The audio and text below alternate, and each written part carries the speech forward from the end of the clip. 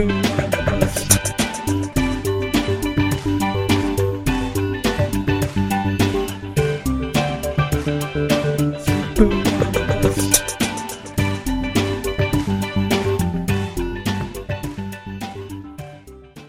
everybody, and welcome to The Sleeper and the Bust. This is episode number 137. Glad to have you, as always, and we are also glad to have with us everyone's favorite co-host, Eno Saris. Eno, say hello.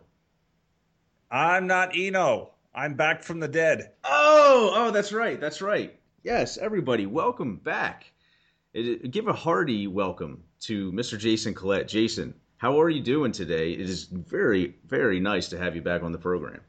Yeah, it's glad to be able to. Good thing I can talk baseball again, take a break from unpacking all these boxes here in the Charlotte area. Moving's fun, but apparently I packed the heat and humidity from Orlando, as well as the hurricanes from Florida, because it's 96 today and a hurricane's bearing down on Wilmington, North Carolina. Thankfully, I'm 3 hours away from there, but it feels like I haven't left Florida yet.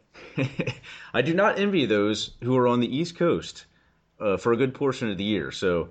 Yeah, I hope your move goes well, but I don't think you're going to have as much luck with the weather. Yeah.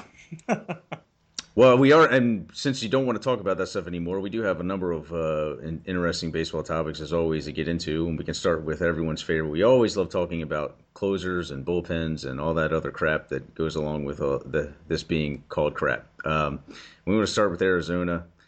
Kirk Gibson gave kind of the repeated vote of confidence. Addison Reed said this is the guy he's sticking with. I think this primarily comes from a blown save that he took when he inherited a couple of runners a couple of nights ago and allowed both of them to score, but also gave up a walk-off hit after that.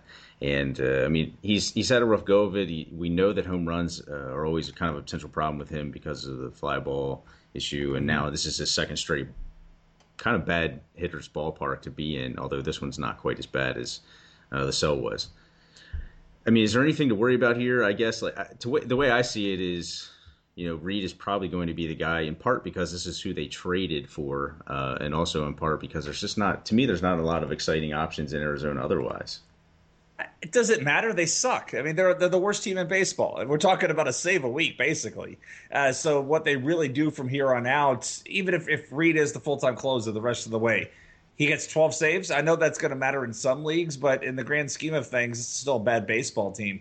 And when you look at Reed, I was a little bit wrong on this, but I didn't think he would have, whatever that field's called these days, Bank One Ballpark, Chase Field, whatever I don't even keep track of the damn stadium names. But I thought there would be a little bit of an issue for him, but I thought it would be neutral because he was coming from a park that was already a problem for him. And the problem now is his home run to fly ball rate has tripled from last year. 6.9 to 19.5% coming in. I know, don't get on me for my math, so it's almost tripled. But that's where he's at with that. And 8 home runs already. He allowed 6 all of last season. So to me, that's really the problem. That should level out a little bit because the strikeout rate is better than it was last year. The walk rate is lower than it was last year. Everything else looks good. It's just that the fly balls are carrying a little further for him, and that's ultimately what's doing him in here. Other than that, I'd take this guy as my closer still. Yeah, I don't see them making a change. I think the things that stand out to me, and I don't know if they're concerns, but the things that stand out to me are, he's used fastball a lot more often, and about 3/4 of his pitches are fastball. It's not necessarily a bad thing, but he's basically not used the changeup. He doesn't really use anything breaking or off speed that often anymore. And the infield fly ball rate is also, it's kind of it's been reduced to about 1/3 of what it was last season. He seemed to have, I don't know if that was luck or if that was a skill of his, that he seemed to induce quite a bit of those last year. And there's not really a solid track record of it, combined with the fact that his pitch mix has been a little different.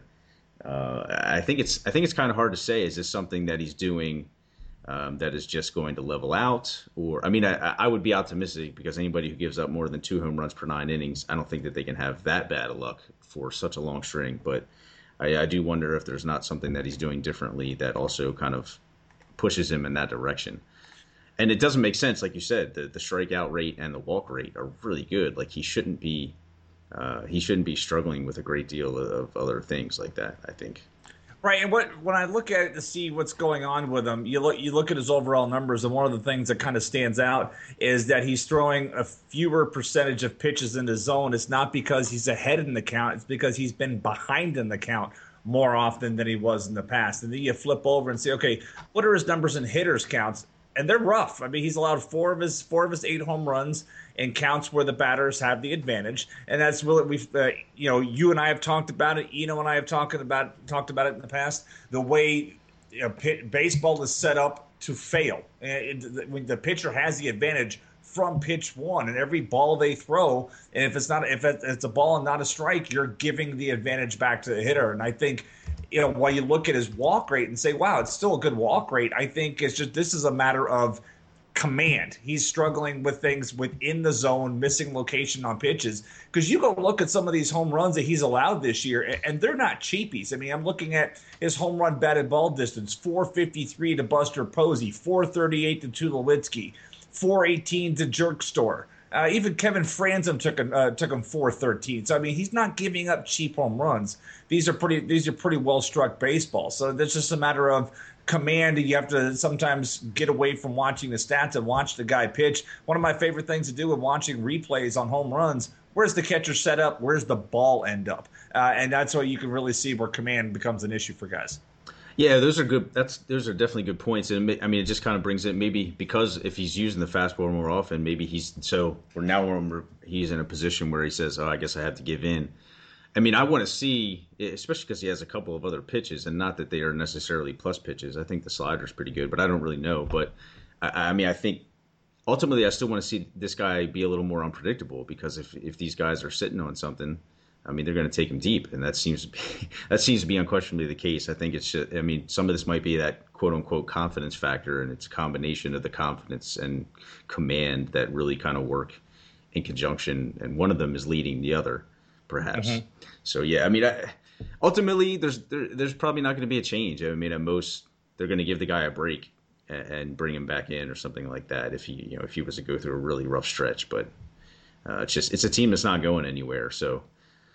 And they made some sort of commitment to him, I guess. But somebody who has pitched well and apparently is available just after being signed in the winter is Joaquin Benoit. It's been floated out there that he is available. Detroit has expressed interest. Obviously, this seems to make a ton of sense on paper. Eno and I have talked about the fact, he brought this up specifically, made some great points about it, basically that it's really hard to move a reliever, and we shouldn't expect a lot of relievers to get traded, especially those guys who are closers, who have built up some kind of financial value, however worthwhile or truthful it may actually be. But Benoit is a guy who has definitely earned his money in the last couple of seasons, and he did some of that in Detroit. It looks like a great fit. The question is does that happen? And I mean, obviously, that you have to put him in as closer. I mean, that's why you make a deal for this guy the way Joe Nathan has struggled. Any questions about that? I mean, here's the thing: if you make a trade for Benoit right now, let's say you traded for him today, you owe him roughly $3 million this year. You owe him $8 million next year, and there's a $1.5 million buyout for him, or an $8 million team option if you want to pick him up at 38 years old. Let's say Detroit did this deal because they had Benoit, they know what they have in him, they liked him. Let's say they did that deal. Are they going to go ahead and throw another $8 million at a 38-year-old closer down the line after what happened with Joe Nathan this year? I don't know. I mean, from a skills level, there's nothing wrong with his deal at all to go get him. He still strikes out a ton of guys, doesn't walk anybody, has embraced Petco. He's allowed 1 home run all season. Just one. What's kind of curious, though, is if you're talking about showcasing relievers, and this is something that R.J. Anderson mentioned on Twitter the other day, Benoit's rarely pitched. He has pitched. He hasn't thrown yet in July, and he's thrown since June 15th. He's thrown 5 games. He's thrown 5 innings, and he's thrown all of 32, 40. He's thrown 70 pitches over the past 3 weeks. That's not really showcasing a guy. I mean, we know what he is. He's going to throw fastballs. He's going to throw changeups, and he's going to miss bats with that combination.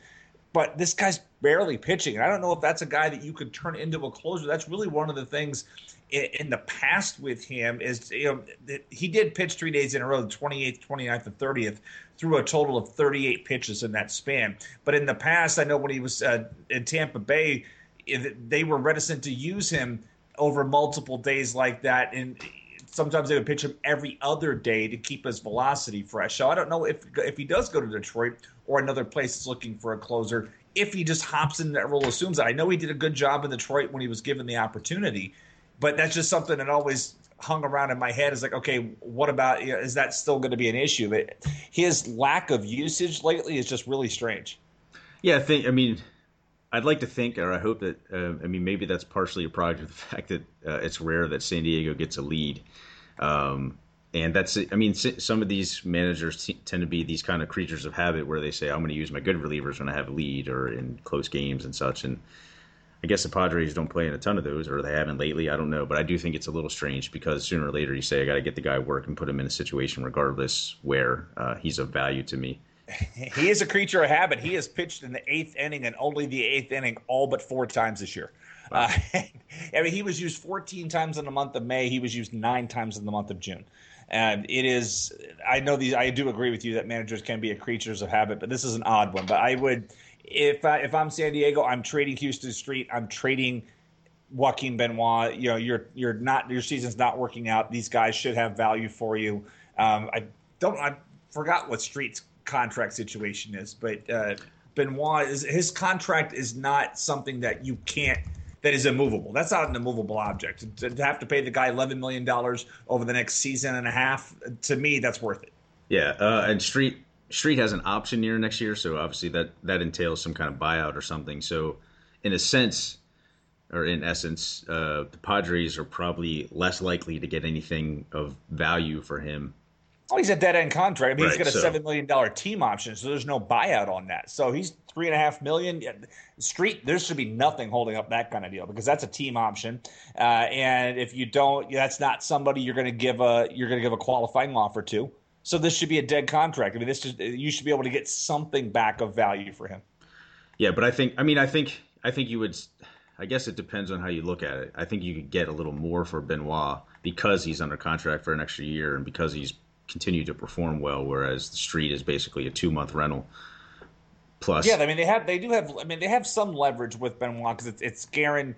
Even with the Street thing, it's a team option, so the team has the decision. If you trade for Street and he stinks, then you just let him walk. At least with Benoit, you have him locked up next year. You can budget your costs. And San Diego the same way. San Diego doesn't have to trade that money. They could keep Benoit and do this again next year if they wanted to. It's not cost prohibitive for them. But I would disagree. I would think Street would be more movable because you could just terminate it and walk away after this year and be done with it. And if I'm a trade partner with San Diego and I say, look, you don't want to trade Street, you're going to exercise this option, fine. Go ahead and pay the $8 million for Benoit and the $7 million for Street and have $15 million at the back of your bullpen and be a 70-win team again next year. Yeah, no. Well, I agree. I think Street's more movable, but I still think you're a little less likely to get something significant. Although you probably, sure. I guess it's hard to say you can get anything significant for either of them because they're relievers. That's the way I think they should look at it. But anyway, it's yeah. I don't think there's, for instance, I don't think there's a question. If Detroit trades for Benoit, that's probably who they're looking at to close games for them. Will it work out? It seems likelier than not. It certainly seems like he's a better option than Nathan at this point of his career. It's kind of a shame to see Nathan kind of go down like this, and he could still be maybe a kind of a crafty piece of that bullpen, but it clearly just doesn't have the same stuff that he used to. And glad we have Jason on for this opportunity. Just a little more insight into. We haven't had you around for a bit. We've talked about the Rays' closer bullpen situation in Tampa Bay for a bit now, but wanted to get your take on it, especially now that Brad Boxberger has entered the picture, just because he picked up a save on Wednesday. Grant Balfour obviously picked up a save on Tuesday. This is a committee. We know that. How do you see it playing out? And, I wanted to bring it up just in part also because I like Boxberger. I brought him up as an option when they first talked about this being a committee, and it's nice to see him get an opportunity. Not to say that he is by any means going to get this opportunity, in part because financial considerations could be easily in play there for him. I mean, this is a true committee, and I love it. I mean, it's as a baseball fan, I love it. As a fantasy guy, it's kind of frustrating, but as a baseball fan, I like seeing a team go ahead we've heard a lot of teams talk about closer by committee, but we never see anybody implement it for any length of time. Managers say, "I'm going to go with the best guy available," and then a week later, they're back to the guy that they pulled from the role. In this case, they really haven't. Balfour's had a couple of opportunities, and they gave him one the other night. He walked two, but he was able to get out of it in Yankee Stadium. With Boxberger, I like the guy's stuff too. There's a lot of swing and miss stuff there. He struck out, 48 strikeouts. He struck out 48 of the 123 guys he's faced, and he's not allowing a lot of hits. The one thing he has struggled with is the long ball. He's given up 6 home runs this year because he's a fastball changeup guy, and if he misses location, it's getting crushed. And so that's really the only risk with him there is that situation. But this bullpen thing has truly been a matchup or who's been used. I mean, the other day it was really set up. Peralta had to pitch in Yankee Stadium, gave up the home run to Brian Roberts. Not an ideal ballpark for Joel Peralta to pitch in because of his fly ball tendencies, but Jake McGee had been set in his usage pattern, and that's the one guy Madden has really stayed with in the way he's used him. But he's been cycling Peralta and he's been cycling Balfour, and now he threw Boxberger into that mix because of the way the other guys were used. So I think all these guys are still going to get saves, but are any one of them going to have 10 or more saves from this point on? No, I don't think so. I don't think they're going to go back to that role. You hear a lot of talk about them playing better baseball lately, and maybe they're still in it. They have a 4% chance to make the postseason. All it's going to take is another 3-game losing streak to turn these guys into official sellers. I still would like to see that as a fan of the team. I still would like to see them trade David Price this month to help the future of the franchise because it is light up at the upper levels. But if they keep playing good baseball and can win 7 out of 10 over the next couple of weeks, that does change the narrative a little bit.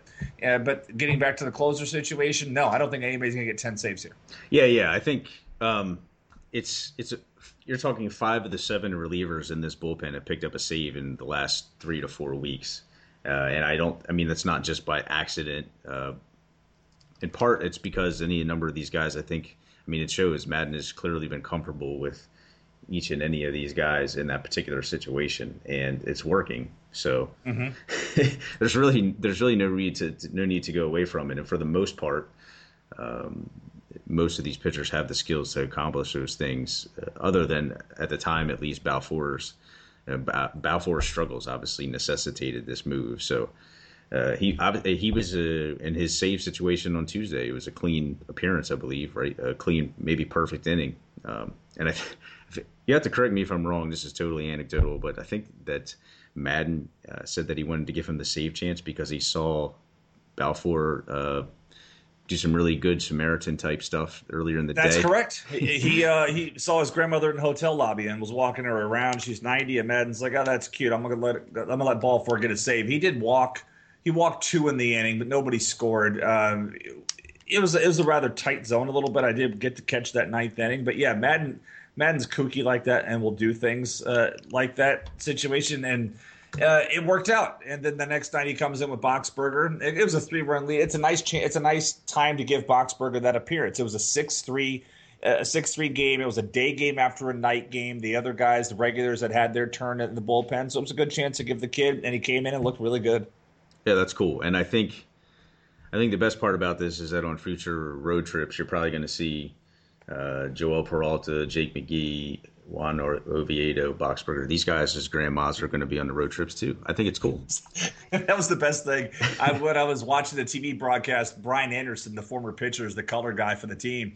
And he's like, "Yeah, I saw Jake McGee down there in the hotel lobby getting ready to go on the team bus." And I told him, "Jake, go find the old lady closest to the hotel, throw her over your shoulder and take her across the lobby. Maybe you'll get the save chance today."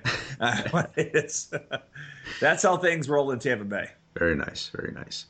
Well, just want to touch extremely briefly on these guys for some changes in the rotation. TJ House in particular, Tito Francona is giving him the nod. He says this could be a very short-term thing, but he's getting the nod for the number 5 spot in the Cleveland rotation. Totally time being thing. Zach McAllister's on the farm. He's come back from some health issues. Danny Salazar has obviously struggled, but he recently, in his last couple of starts, he's been pretty good. So long term, this doesn't necessarily look like anything of great value, but House has put up some okay numbers. He's had 4 really good starts and 4 pretty good starts in 6. He hasn't gone deep in games, right. And I just think basically want to say, are these guys really legit? They're only going to be AL only commodities because these are and maybe short term things, but.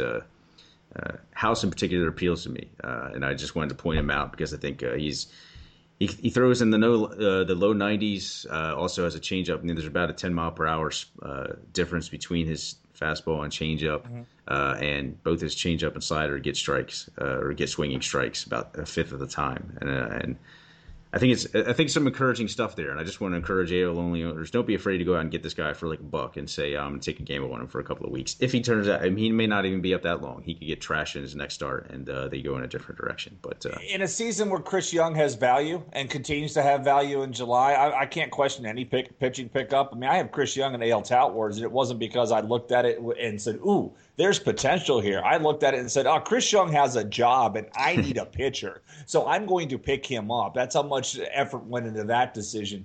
But with House, I mean, he hasn't won a game. He's one of these guys he's got to pitch to contact, rely on the defense behind him.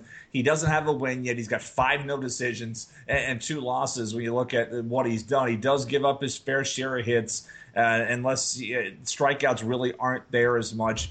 But again, in a season where Chris Young has found value with this approach, I'm not going to question things. I'm just going to, if I need a guy, I'm going to pick him up. Yeah. That said, I'm not going to pick up the guy. I'm not picking up the guy in Texas. Yeah, and that's the other guy we're getting to is Joe Saunders.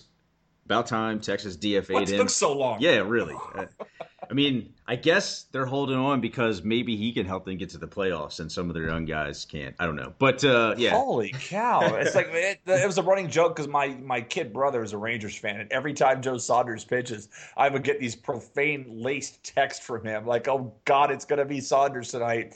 Here come the fireworks!" And then his last outing, the one in Baltimore, where he gave up 6 runs in like the first 2 innings, I was just flat out trolling him. He's like, "Shut up." Yeah, and the pitcher who replaces him is Miles Mikolas. I hope I said that name right. It's clearly Greek, and he's picked up about 6.8 strikeouts per 9 innings in his 1 start. So I guess that means how many strikeouts is this? I didn't look that far ahead. It's the same kind of model. You look at his minor league track record: more hits than innings pitched, fewer strikeouts. The one thing you look at what he's able to do in AAA this year, which is a little different from his past track record: 44 innings pitched, 53 hits, but he only walked 3 guys and struck out 38. So the fact that he wasn't getting himself in trouble with walks, that's a good thing. But still, the extra hits speak to it. I love the strikeout to walk ratio, but we've all talked about how that's a poor way to judge a guy's talent. But if he's not hurting himself with walks, and in that Texas situation, at least he has the defensive help there. That's one of that may be a saving grace for him. If you made me choose between Mikolas and House, I'm going to take House. But if I'm desperate, if I'm in my Chris Young situation again, I'm not going to throw away Mikolas. I may just say, okay, I'll give him a shot, see what he can do with in Texas over, say, a middle reliever, and try to grab some vulture wins or Ks there. Yeah, well, the thing now I see whether I knew there was a reason that I wanted to talk about him, and it's not that I by any means necessarily saying recommend him or anything like that, but it was. This is a guy that the Rangers are transitioning from a relief role into a starter. This is the first year he's made starts as a professional since like 5 years. So he's not going deep. Yeah, and he's not. But that's something to keep in mind. But for the long term, maybe he's making the transition. And I guess it makes me ask: did they see something in him? Because he's put up some okay numbers as a reliever in the minors, particularly in earlier levels, but. Just in general, it's not like he's been a bad reliever, and even in the majors on a couple of occasions. But did they see something in him that says, "Hey, maybe this guy could be a really good starter"? Well, I wouldn't say really good, but it could be a starter for us. And he throws 92, 93, 94. I mean, that's decent velocity. Not great, but it's decent. And we've talked about, obviously, we know that velocity gives you a chance. So not by any means, yeah, I would take House over Mikolas, but it's just an interesting thing, at least something to point out, because this is ultimately what I'm trying to say is this is a guy that I would automatically dismiss usually, but look at the career path and what is going on there and say maybe they're up to something, and at least keep that in the back of your mind, because who knows, maybe this guy comes in and maybe he comes into spring training and wins the number 5 job in the rotation next year or something like that. It's an interesting thing to note. I would certainly take House over Mikolas picking up right now, but it's not like either of these guys says, oh yeah, I'm better than the other per se. Agreed. Now I want to get to some things with the lineup juggling. We talked about the Oscar Taveras call up the second time. We said, hey, go pick this guy up because he's still available in a decent chunk of leagues, and unless you're in like a 10-team mixed league, I think you could make the justification not to pick him up. But anything deeper than that, and there's quite a few leagues like that, but really in 10-team mixed leagues, I'd probably want to own him too. But he'd be like a fringy guy, perhaps, with a lot of upside. But anyway, he's not even the issue here. Now it looks like, Alan Craig, I think, has sat on 2 of the 3 days that since Taveras has been called back up. And we know that Craig got off to a kind of a slow start earlier in the season. He picked it up since. It's kind of maybe cold in the last week or so. I'm not sure exactly how long this period is, but it's not like he hasn't proven himself to some extent. But are we starting to become concerned about Craig's playing time? Because it's not just 2 days out of 3 that he's out. There's been some allusions in the media, and I think that there's where there's a little bit of smoke, there's maybe a little bit of reason to be concerned. Although, this is not a guy I'm dropping in a 15-team mixed league or a 12-team mixed league. I know what this guy has delivered for me in the past, but are we starting to become a little bit concerned about how this is going to shake out? I would be. You look over the last month, he has a 598 OPS. And when you look at his spray chart, he's not driving the ball anywhere. If it has gone deep, it's been to the opposite field. And that's really the concern. Earlier in the season, he was getting killed on the inner half. People were just pounding him inside, and he wasn't able to do anything with it. He's doing slightly better now. You look at the breakdown of things, but he's still not driving the baseball. It looks more like his spray chart looks more like an inside out everything. A lot of his hits are going the other way, and he's rolling over on a lot of pitches to the pull side of the field. For a guy, you need a run producer, and he's not getting on base. He's got 283 OBP. He's slugging 315. These are middle infield numbers. These are reserve middle infield numbers. They're not Pete Kozma, but they're not that far above Pete Kozma. He's hitting 259, 283, 315. If you take 20 points off that batting average, that's Pete Kozma. And yeah, Alan Craig should be the guy losing playing time here. If they're going to give it to Taveras, Craig's going to have to go to a reduced role. Ouch. So, would your recommendation, for instance, in 15-team mixed league, mixed tout wars, would your recommendation be to drop him? Cut City, yeah. In a 15, you need a guy that's going to be playing at least 80 to 85% of the time. I don't see that path for Alan Craig right now. Right now, I guess that's where my dilemma comes in, because I would be really hesitant to make that recommendation. I think John Jay / Peter Borges in center field, one of them, I would assume that Borges is the loser there, because the reason that Craig is sitting is because when they face a right-hander, they go with Jay in center.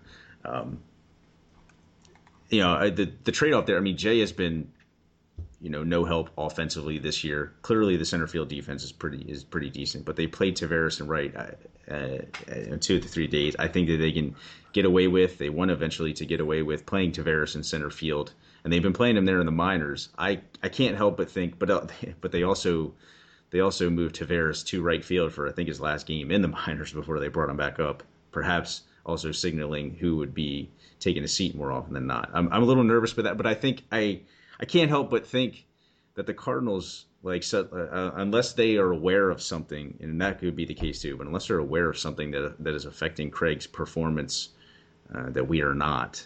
This is a guy to me who's hit in every year of his career at every level. I don't have any doubts about his hitting ability. It makes me wonder, is there some kind of nagging injury? Is there something that he just is there something in his personal life that has just gone awry and he just doesn't care anymore or something like that? I mean, And that was my concern when he was getting killed in the inner half. A lot of the times, that's not being able to get the foot down and being able to get the bat head through the zone in time. So I thought maybe that was part of the problem there. I mean, we're also talking, this isn't a spring chicken. He's 29, turning 30 here soon. So this isn't a spring chicken. We shouldn't see this kind of drop off like this compared to where he's been the last couple of years. And to fall off like this, there has to be something under the surface that we're not seeing. Yeah, well, I agree, and that's like, I think if this continues, I mean, if I see it play out the way I'm going to put it is, I'm going to desperately cling to Craig in a 15-team mixed league. I guess I could understand. I could certainly see dropping him in a 12-team mixed league or anything shower. I think like with the difficulty I've had, I think that's part of it too. There's not a lot of hitting talent available relative to what's good in a 15-team mixed league, at least in this particular 15-team mixed league. Right. Because I bid on it when it comes up. So, I mean, I think given what I might or might not be able to replace him with, I mean, if something good comes up, I definitely will consider it then. But I think otherwise, I'll take I will definitely take the recommendation into account, though, because it's sooner or later I might have to make that decision anyway.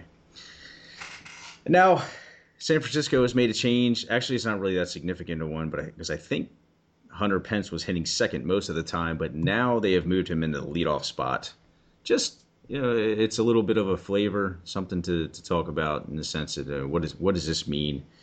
Ultimately, what this means is just because they just learned that Angel Pagan has had, I don't want to call it a setback, but I guess you can't really call it anything else. And he had some kind of injection, and so he has an indefinite timetable at this point in return. He's been the big spark plug for this lineup. So I think if Pagan had remained on track to be activated shortly after he was eligible, sometime next week or a week after that or something like that, they might have stuck with Gregor Blanco or someone else, but I think this is kind of a Band-Aid solution, but what do you think of this?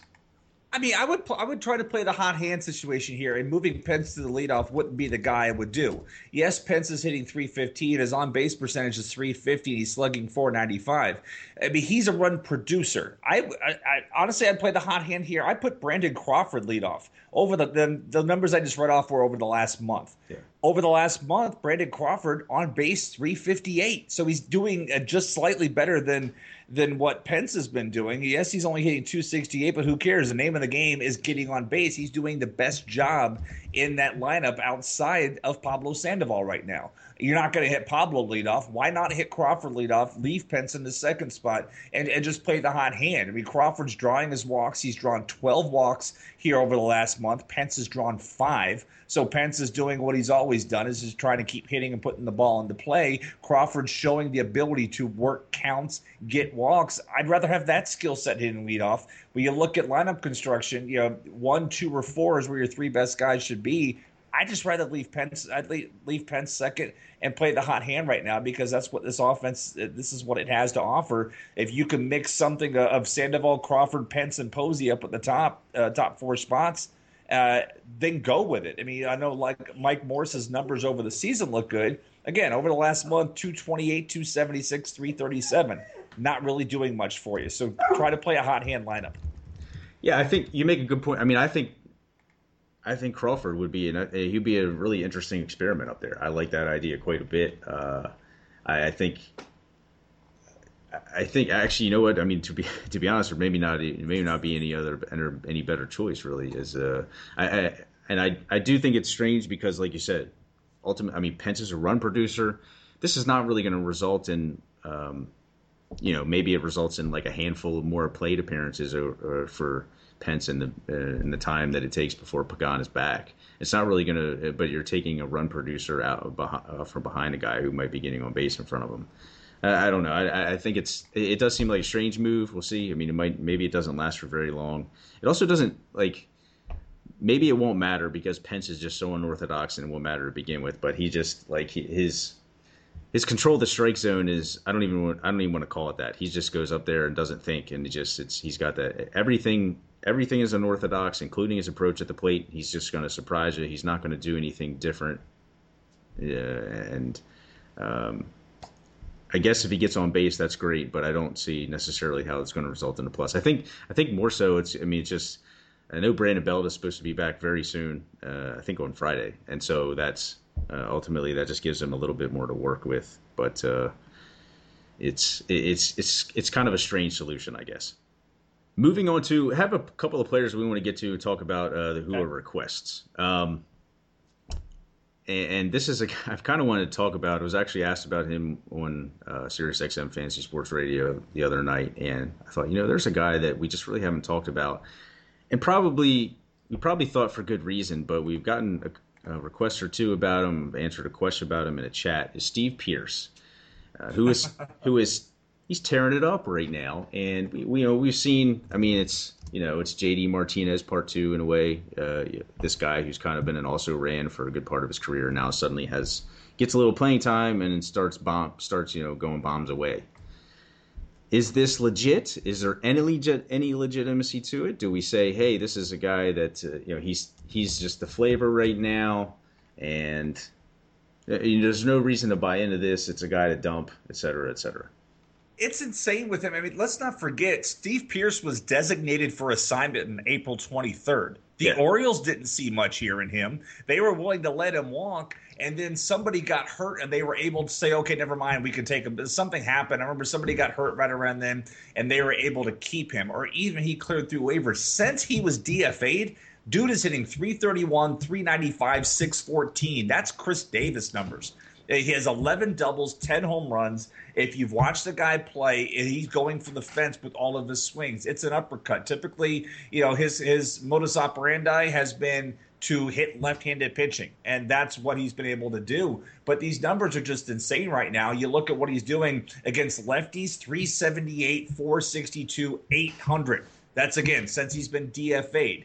It's only 52 plate appearances, but when when your career is being threatened like that, suddenly you have survival bias. And like, oh my God, I better start hitting. Against righties, 310, 364, 530. I mean, the ballpark's a good fit for him. He's got Fenway when he's on the road. He's got Rogers Center when he's on the road.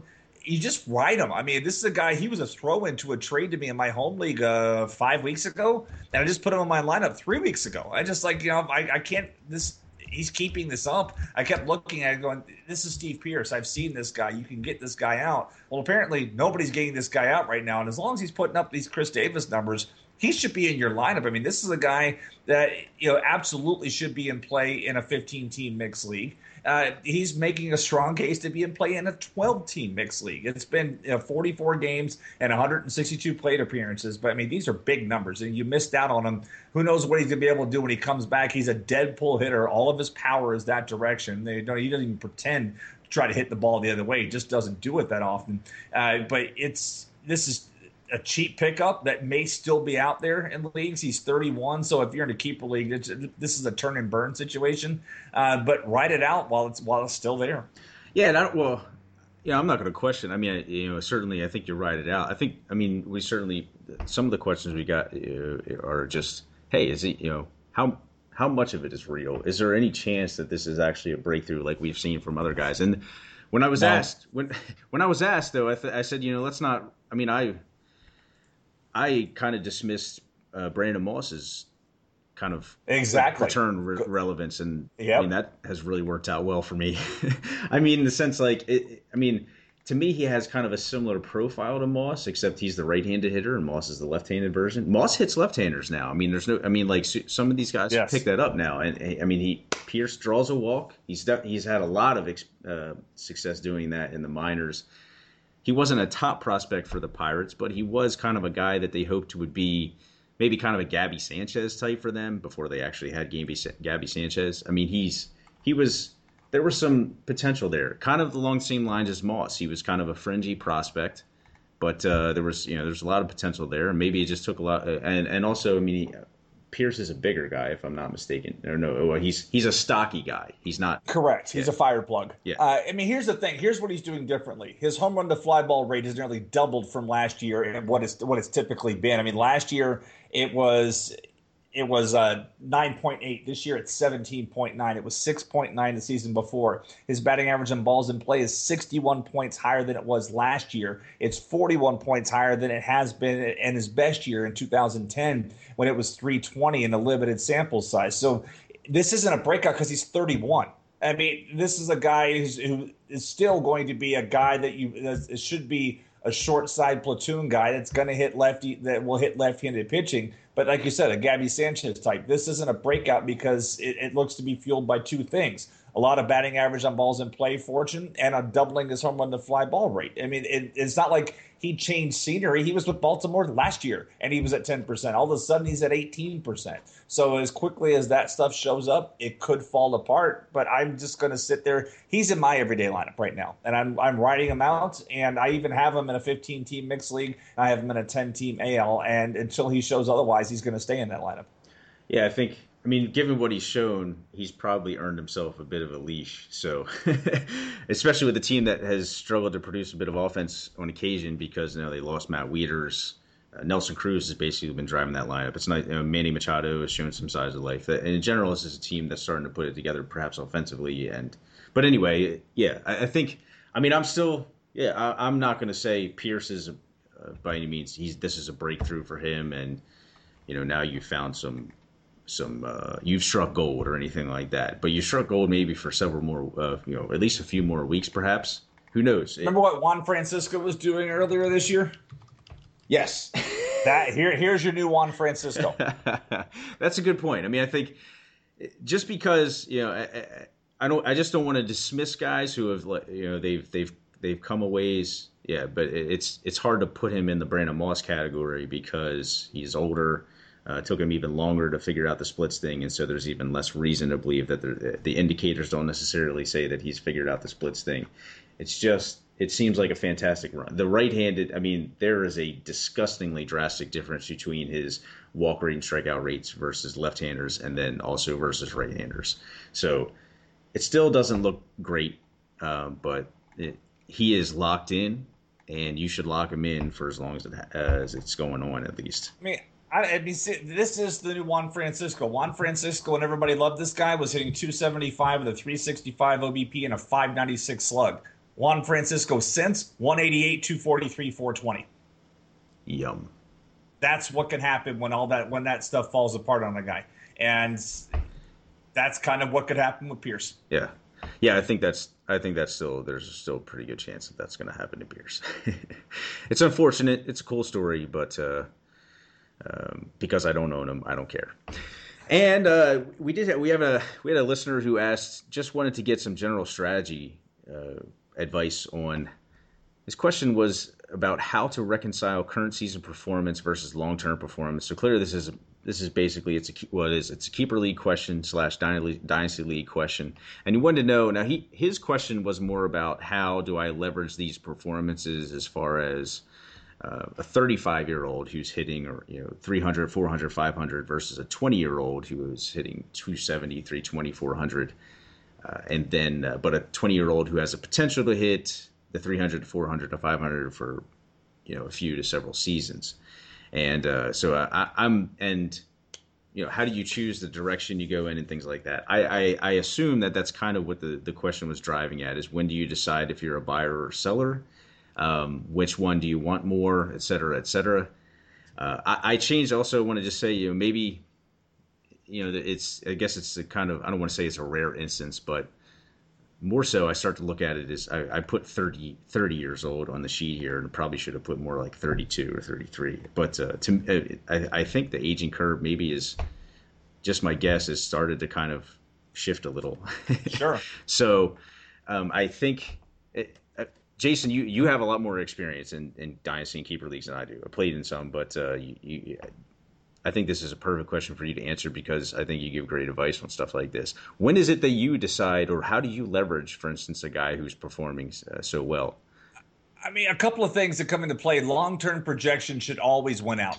I mean, the short-term bias should never win out your long-term projections. And anytime you look at a guy, go back and look at their preseason projections, whether it be Zips or Steamer or whatever, look at the projections, see where the guy's performing. If they're like way over the head, you can allow for some error there, but if somebody is like overperforming their numbers like crazy, it makes you say, okay, let's sit down and look at it. We just talked about Steve Pierce. Why is Steve Pierce exceeding his projections by so much? Okay, this happened. Did he change something? Has he changed his stance? Has he done something else? Is he using a lighter bat? Any of those kind of things. Try to find those things out. But the other thing that's really important is context. And I was talking with a radio station this morning, and they were talking about Bryce Harper and having a bad year. And this radio station's in Myrtle Beach, where the Myrtle Beach Pelicans play, which is a high A Rangers farm club. And I said, Bryce Harper is younger than most of that Myrtle Beach Pelicans roster you guys get to go watch. He's in the major leagues, and those kids are still playing A ball. So if he's only hitting 275 and not hitting for power, I don't care, because he's 3 levels ahead of his age peers. Most guys 21 years old, if they're still in baseball, are in A ball. He's in his 3rd year of the major league. So I don't care what Bryce Harper's doing this year. I'm not trading him in a dynasty league. I'm not selling him because he's playing bad now. We know what Bryce Harper can be. We know what he's doing as a 21-year-old, and that, to me, there's a lot of substance to that. You look at that and say, okay, he's going to get better unless he has a serious injury. But that's always going to be a problem with him, is he's going to have some kind of injury because he's done it every year, and that stuff doesn't go away. But when he plays, when he's healthy, he should be really good. And I'm in a dynasty league where I have Harper. I've had people send me a couple offers. I don't care. I'm not playing for 2014. I'm playing for the next 3 years right now at that point in this league. And Harper is a big part of that picture. And I'm not going to move him based on 3 months of bad baseball. Yeah, I think regarding Harper especially, I love him. A couple of years ago, I said I liked him more than Trout. I guess now I look like an idiot. We'll see. I think that that's still TBD, although at this point Trout clearly has a great lead and a great edge on him.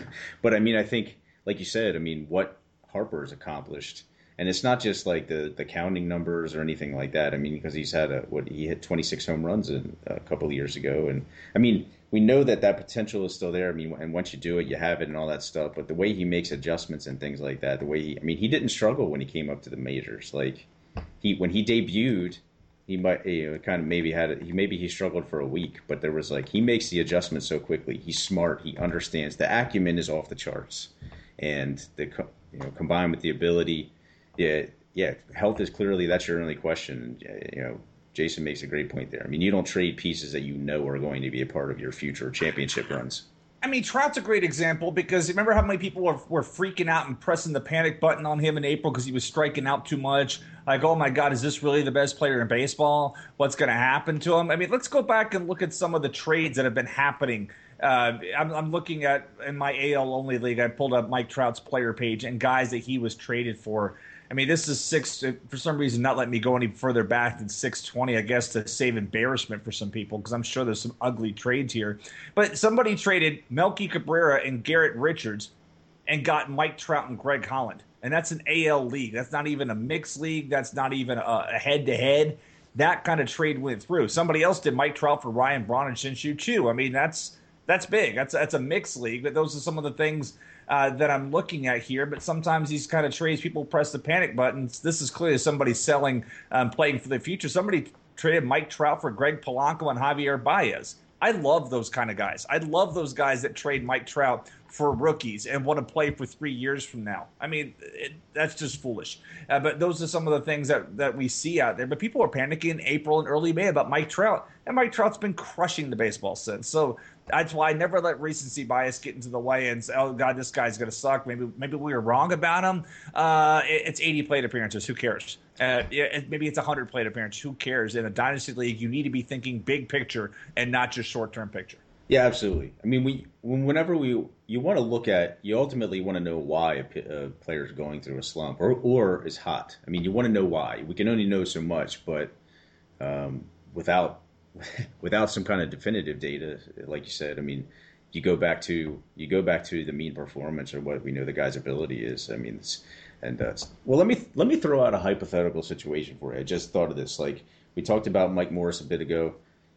Here's Mike Morris. He's in the midst of what I don't think we can call anything but a career year, basically, except for 2011, he had 31 home runs, batted .303. So I guess this is, maybe not quite as much of a career. But this is clearly a player who's been valuable. He's slumped lately, but his overall uh, holds still the promise. Maybe he could double his production, but say projection wise, he has 260, 10 home runs for the rest of the season.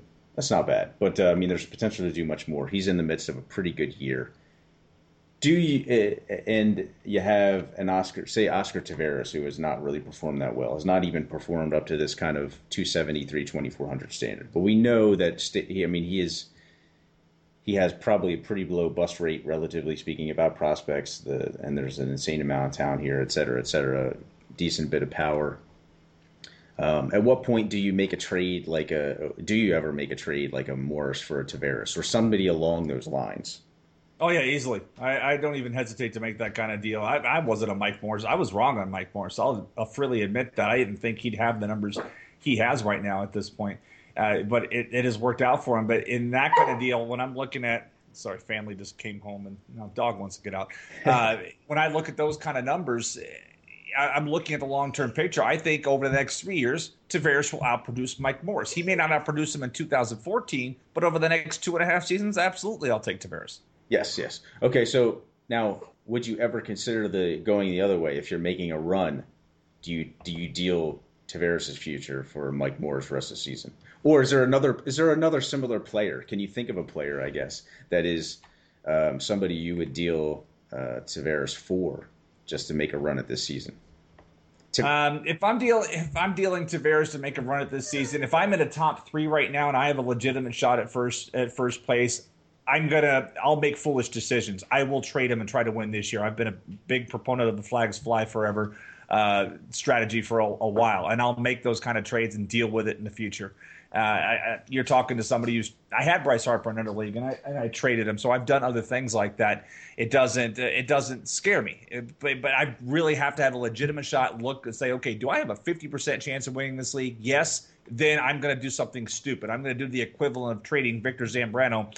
Or Scott Kazmir for Victor Zambrano. I will do something like that to win a fantasy league, even if it's a dynasty league, because I'm good with that one time up front. I will do that and make that happen and deal with it later. I'm confident enough in my abilities to recreate my team. I have taken a team from first to last back to first in a 3-season span. In fact, I went first, last, and then won the league 2 times in a row after that, after going into rebuilding mode. So things like that can happen, and that's just the way you have to kind of look at it. Yeah, I think ultimately you want the flag. Morris is probably not the best example as far as a trade for Taveras is concerned, because I mean Morris is not like if I think part of it is going to be it's the degree of the prospect. Like Taveras to me is as close as you can get to a cinch as far as just being a quality performer. The ceiling is really high. I think the floor is decent. So like I mean he's still kind of an above average fantasy outfielder in a 15-team mixed league. I think it's going to be hard for him. Well, I don't think it's going to be easy for him to not be that. But there comes a point like I'm willing to trade Taveras if it's if a couple just before my league's trade deadline, and I'm like, wow, I need a difference maker, and somebody says, hey, I'll give you a Trout for Taveras. Well, I guess that's not going to happen. I can't think of an example off the top of my head, but somebody who's clearly going to make a difference for me for the rest of the season and give me that win, because the win matters. And it does. It matters a lot. I mean, it might not matter to you as much, and so maybe you want to play for the future. I think ultimately, because we get a lot of these, I always gotten a lot of questions in fantasy, and I used to be kind of hesitant to trade my pieces, and then I was like, sooner or later, I was like, I trade these guys, I'm so hesitant to trade these guys, and then I end up 2 years later, and I can't even use them because it turns out they weren't any good. Like that's like you're always afraid to let go of something that everybody tells you is great. And we really don't know how great it is, and there's a lot of times that these things are not really that good. So there are exceptions to the rule. The top couple of guys, I mean, Buxton really probably requires a great prospect. Probably requires a really great player in return. But I mean, you're talking about a guy who's a couple of years away from helping you. I mean, there's a lot of stuff to go into these things, and I think too often people think of prospects as like these pieces of infallible trade material. Yeah, and I think we all have somebody like that in our league. We all have a guy that's like, oh, nope, always playing for the future. and my team is stacked. Look at all these prospects. This is my year to win. I have a guy in my league who has that team every year, and I went back and looked at where he's finished. He's never finished in the money in our league ever, and he's been in the league 10 years. But he always has a ton of prospects, and he trades them and burns them. Something happens. I think he has good drafts, and then it just doesn't work out. But he has not finished in the money. And after 10 years, after 3 years of not finishing with that model, you have to reevaluate what you're doing and say, okay, what's going on here? Now, I'll freely admit, I used to be the guy that would hoard those prospects. No, there's no way I'm trading this guy. But I traded Carlos Correa last year, and it helped me win that league. I won the league, but I gave up Carlos Correa. But I knew when I looked at the standings, I was in first place at the time. Somebody had a chance of catching me in 2 categories. It was going to be close, and I said, you know what? I want to win the money this year. I want to win the title. I'm going to go ahead and trade Carlos Correa. And those kind of things happen. But to me, no prospect is immovable. In my NL League, I'm kind of on the fence because I have Greg Polanco, and I see a potential for me to finish in the money, but I could also do better for the next 3 years. I could trade Polanco right now and get a couple of guys that will push me into the money this year. But it would hurt. It would just push me into the fourth place spot, which is 10% of the pot. So I'm like, okay, and that's basically my league fees. Do I make the trade to recoup my league fees, or do I see what I have right now and try to earn my way up into that fourth place spot and then be set for the next couple of years because I have Polanco and I have Billy Hamilton, I have guys that are going to help me out like that. Yeah, those are exactly. I think you just tons of great points there. And just ultimately, there is no right answer to how do you reconcile that, and because it's keeper league rules and all that stuff, they're gonna affect every little thing. Affects it. It can affect a decision. I shouldn't say it definitely affects. It can affect that decision, but ultimately, it's kind of just experience is going to be a better teacher than anything. You certainly don't be afraid to give up something to get something, because as long as you do your homework, you're gonna get something too. So. Mm-hmm. Don't be afraid, but at the same time, as long as you make sound evaluations, and if you don't, then you'll know, and then you know that for next time what you did wrong.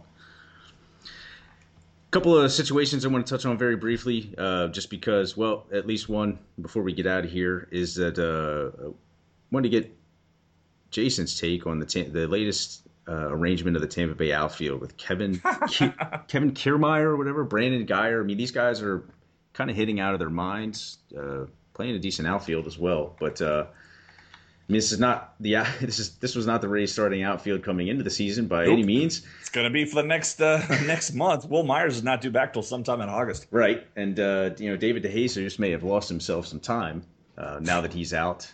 Assuming that these guys can keep this kind of performance up. But what do you make of Kevin Kiermaier? Actually, Kiermaier's, I guess, kind of fallen off here. But and he's nothing profiled as any.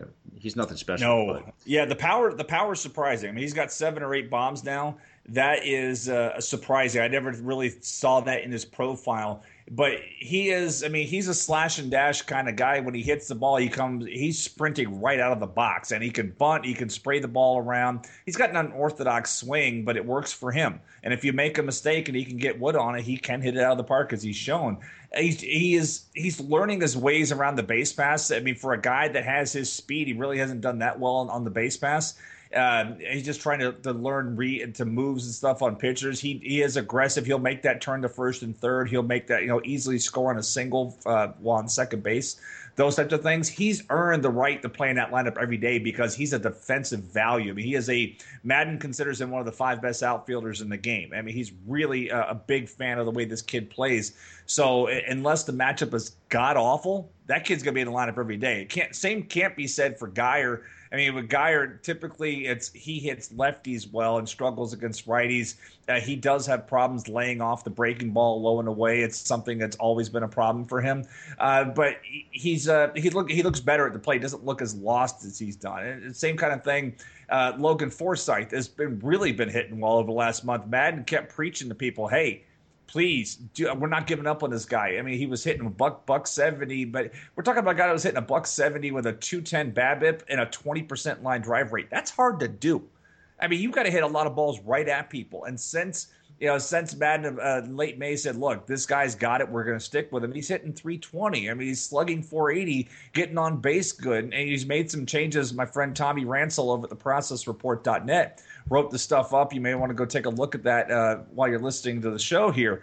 But he's save that those after changes. The show. After the show. After the show, either way. But he's made some changes, and he's hitting the ball well. So now, if you coincidentally, since I've left Florida, the Rays are starting to hit. When I was there, they didn't hit anything. I leave and they start hitting. Go figure. I'm taking this a little personally.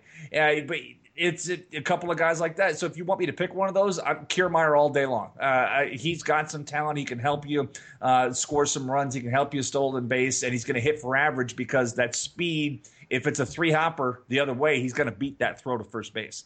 And that's interesting. I think to two players, and I'm kind of glad to hear that because Eno picked up Geyer this past weekend in tout, and I don't know if Kiermaier was available or not. But I was like, man, I kind of hope. Oh, I guess I shouldn't say I hope it doesn't work out because he's actually below me, and the two of us are trying to scrap back into relevance.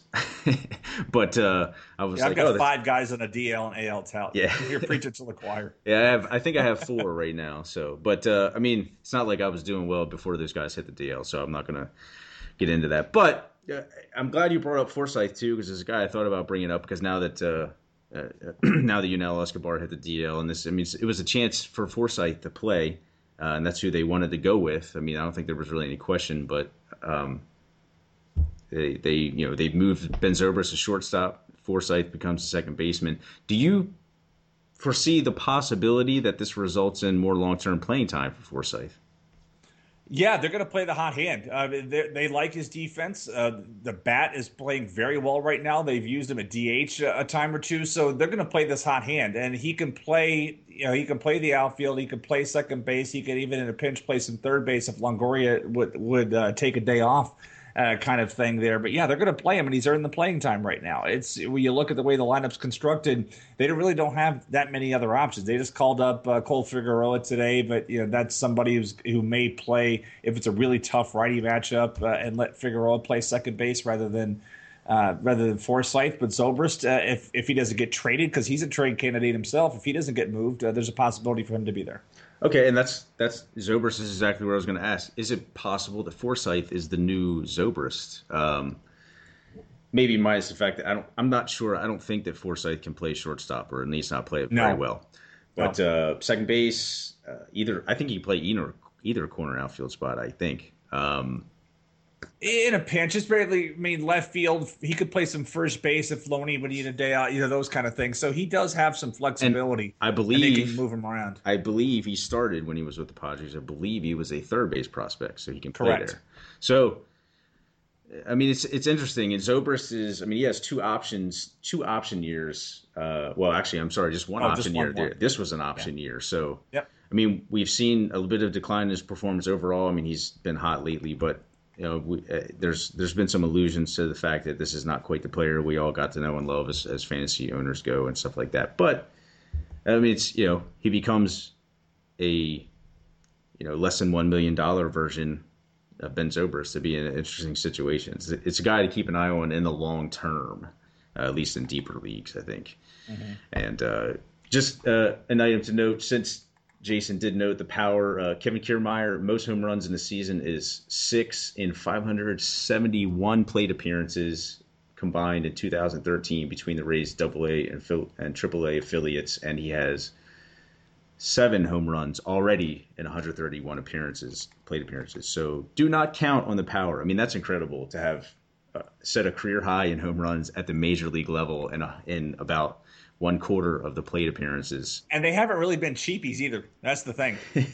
They've been a couple, I think 1 or 2 have been fence scrapers, but they've been rather well-struck baseballs.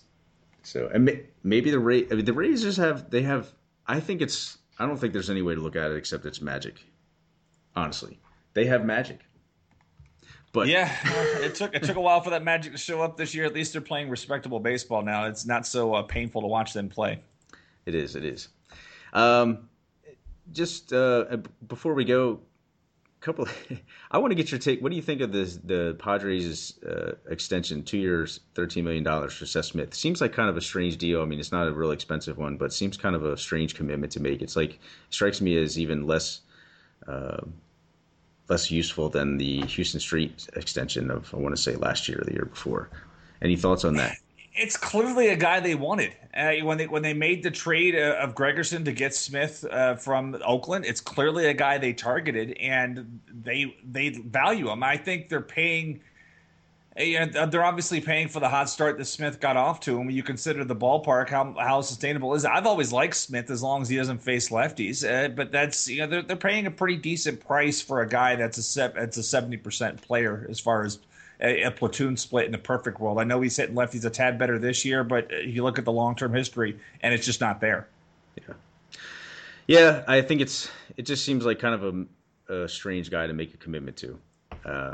Simply because, I mean, you don't know where you're going to be in 2 years. Why make it? I guess it's like you lock up a guy who you might be able to trade down the road, because I don't see this as he's not an essential piece to contention, I guess. I think that's the move of a contender or a move of a team, of a rich team or something like that to me. Kind of another strange one. Just before we do go, I want to talk about a few guys who are on their way back, or at least mention them. Nolan Arenado back in lineups today, finally, or at least he'll be activated, expected to be on Thursday. Broken finger. That results in loss of playing time, sounds like, for Josh Rutledge. I'm assuming, which is kind of a disappointment to folks. Been getting chat questions. When is he going to get to play more? Look, the Rockies love DJ LeMahieu's defense. I can't tell you anything else besides that. It sucks, and would like to see Rutledge get the playing time, but it's a shame. Brandon Belt. Well, it's defense, and Rutledge doesn't play it well. Yeah, and that's. I mean, it's not the ideal situation for fantasy owners, but we need a clear need to arise. It's you're in a situation where if you own Rutledge and you're in a very deep league, you're in luck when that situation arises where they need to put him in on a regular basis. For otherwise, he's probably going to be on free agent wires. When he comes into the playing time, there's going to be a bit of a relative mad scramble to see who can get him first. Yeah. Brandon Belt back, like I said, this Friday, fractured thumb. It's about time we get to see him back in. Doesn't really affect anybody. Tyler Coleman probably lose the playing time, but it's nice to have him back. David Wright, latest we've heard is that he was supposed to be out until at least Friday. That's not a pretty situation, and maybe we get some explanation for why he's performed poorly. Anything else concern you about David Wright? No, not really. I mean, just the fact I honestly thought he was going to be a top 30 player this year, and I haven't checked his most recent values, but I know about all the tweets that I get from people complaining about him. I can't imagine he's in the top 30. Yeah, I'm not sure if he's in the top. I'm not sure if he's in the top 230, to be honest. I mean, the numbers are very pedestrian, with 260-ish or 270 batting average, maybe 7 home runs, a handful of stolen bases. Just not by any means what we expected. I thought similarly. I thought this was going to be huge here for Wright. So very disappointing. Yeah, I mean, batting average is down. The on-base percentage is way down. That's concerning. And the fact that since he's not hitting the ball well, people they're not pitching around him as much. His walk rate's down almost 4 full percentage points from last year. Yeah. I think that's probably a good indication of that. Very much so. For the Seattle Mariners, Corey Hart, Justin Smoak, they will be on their way back from some soft tissue injuries sometime in the next week or so. I think is a good possibility. And then we'll get to see what interesting decisions the Mariners make about their outfield / first base / DH position. Logan Morrison actually started to hit, so it's going to be interesting to see how that shakes out a bit, especially, for instance, James Jones, a bit of a revelation, stolen bases, et cetera, et cetera. It's going to be interesting to see how that goes down. Agreed. I'm enjoying Jones. He's one of those other guys I picked up out of necessity, and he's helped me out. Yeah, I'm jealous because I almost picked him up in tout, and I did kind of need stolen bases, and I thought, this isn't going to, the playing time is going to be there, and these guys were hurt, and I think that was shortly before Smoak ended up being going on the TL as well. So I was like, this probably isn't going to last, but I was wrong. And finally, Giovanni Soto. No reason to get scary excited or anything like that, but he's supposed to begin a rehab assignment on Friday, and the Rangers have been searching for anything as an answer as far as catching production and also calling games and things like that, although Robinson Chirino has done a decent job of that, I think, defensively and things like that. But Soto is actually a guy that they'd hope to count on fairly regularly this year, and liked a lot about him.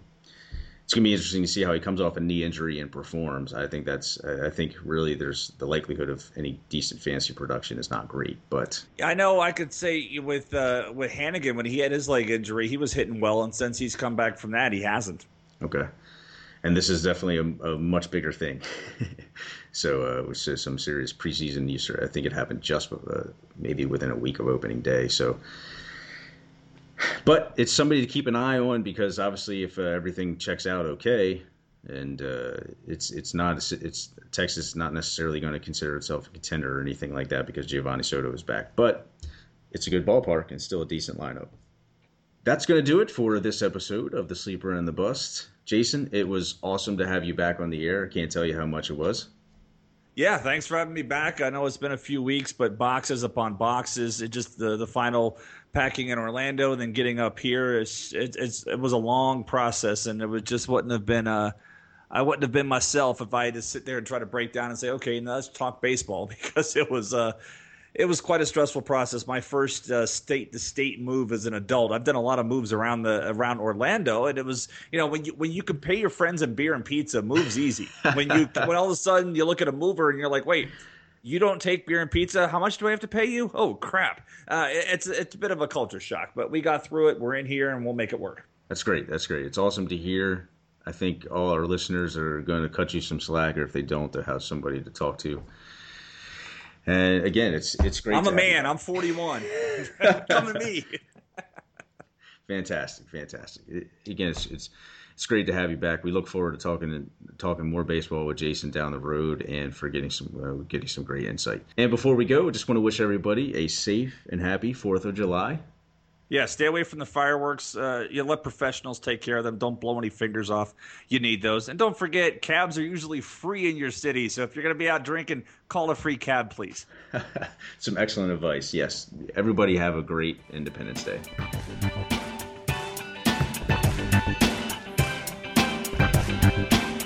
Boom.